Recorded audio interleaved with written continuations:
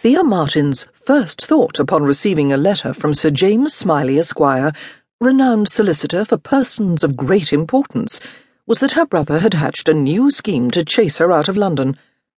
Her hands shook as she broke the sealing wax. So far, her brother Horace had attempted to bar all doors to her, an effort that had not succeeded, since London loved nothing more than a scandal, and the feud between the mighty Duke of Dorset and his disinherited sister was great fodder for gossip. Horace's next action had been to block all reasonable landlords from letting to her. His machinations came to naught, because Thea was determined.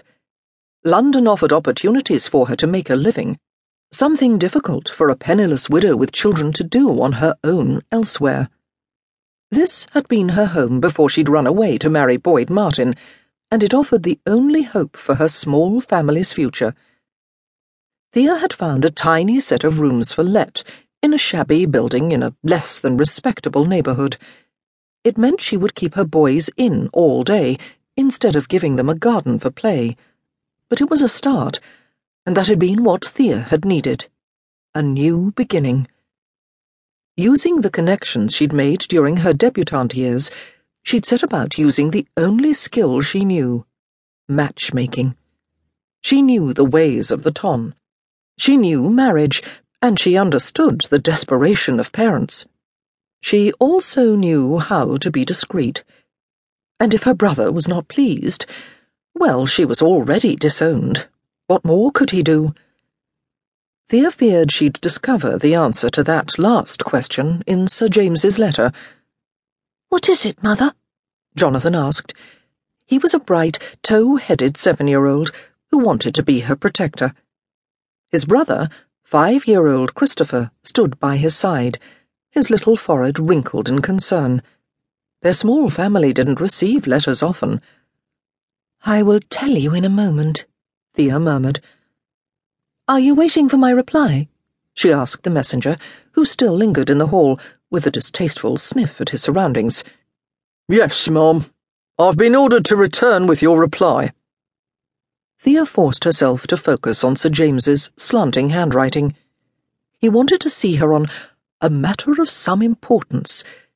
He mentioned he was the uncle of Peter Goodfellow, for whom she had performed a service that was nothing short of a miracle, and that he hoped she'd be willing to assist someone again facing the same situation.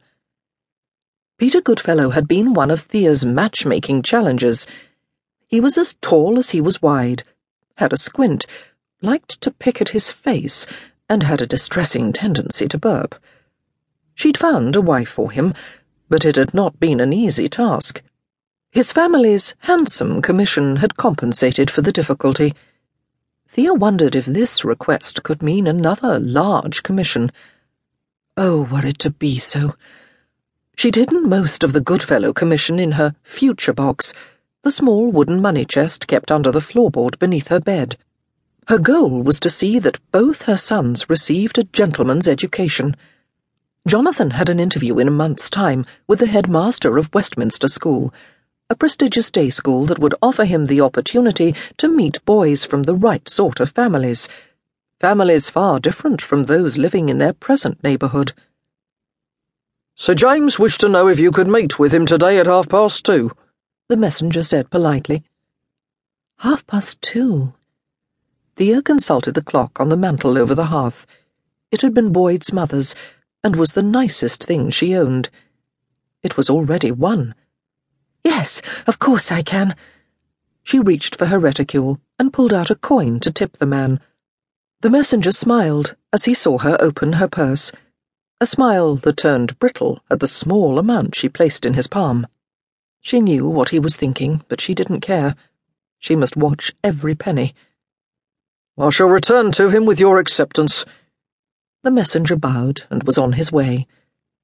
Thea shut the door. For a second, she allowed herself a moment's relief over the letter not being from her brother, and then she danced a little jig. Christopher started dancing with her, his worry giving way to a huge smile. "What was in the letter, Mother?" Jonathan asked, too dignified to join in their little party.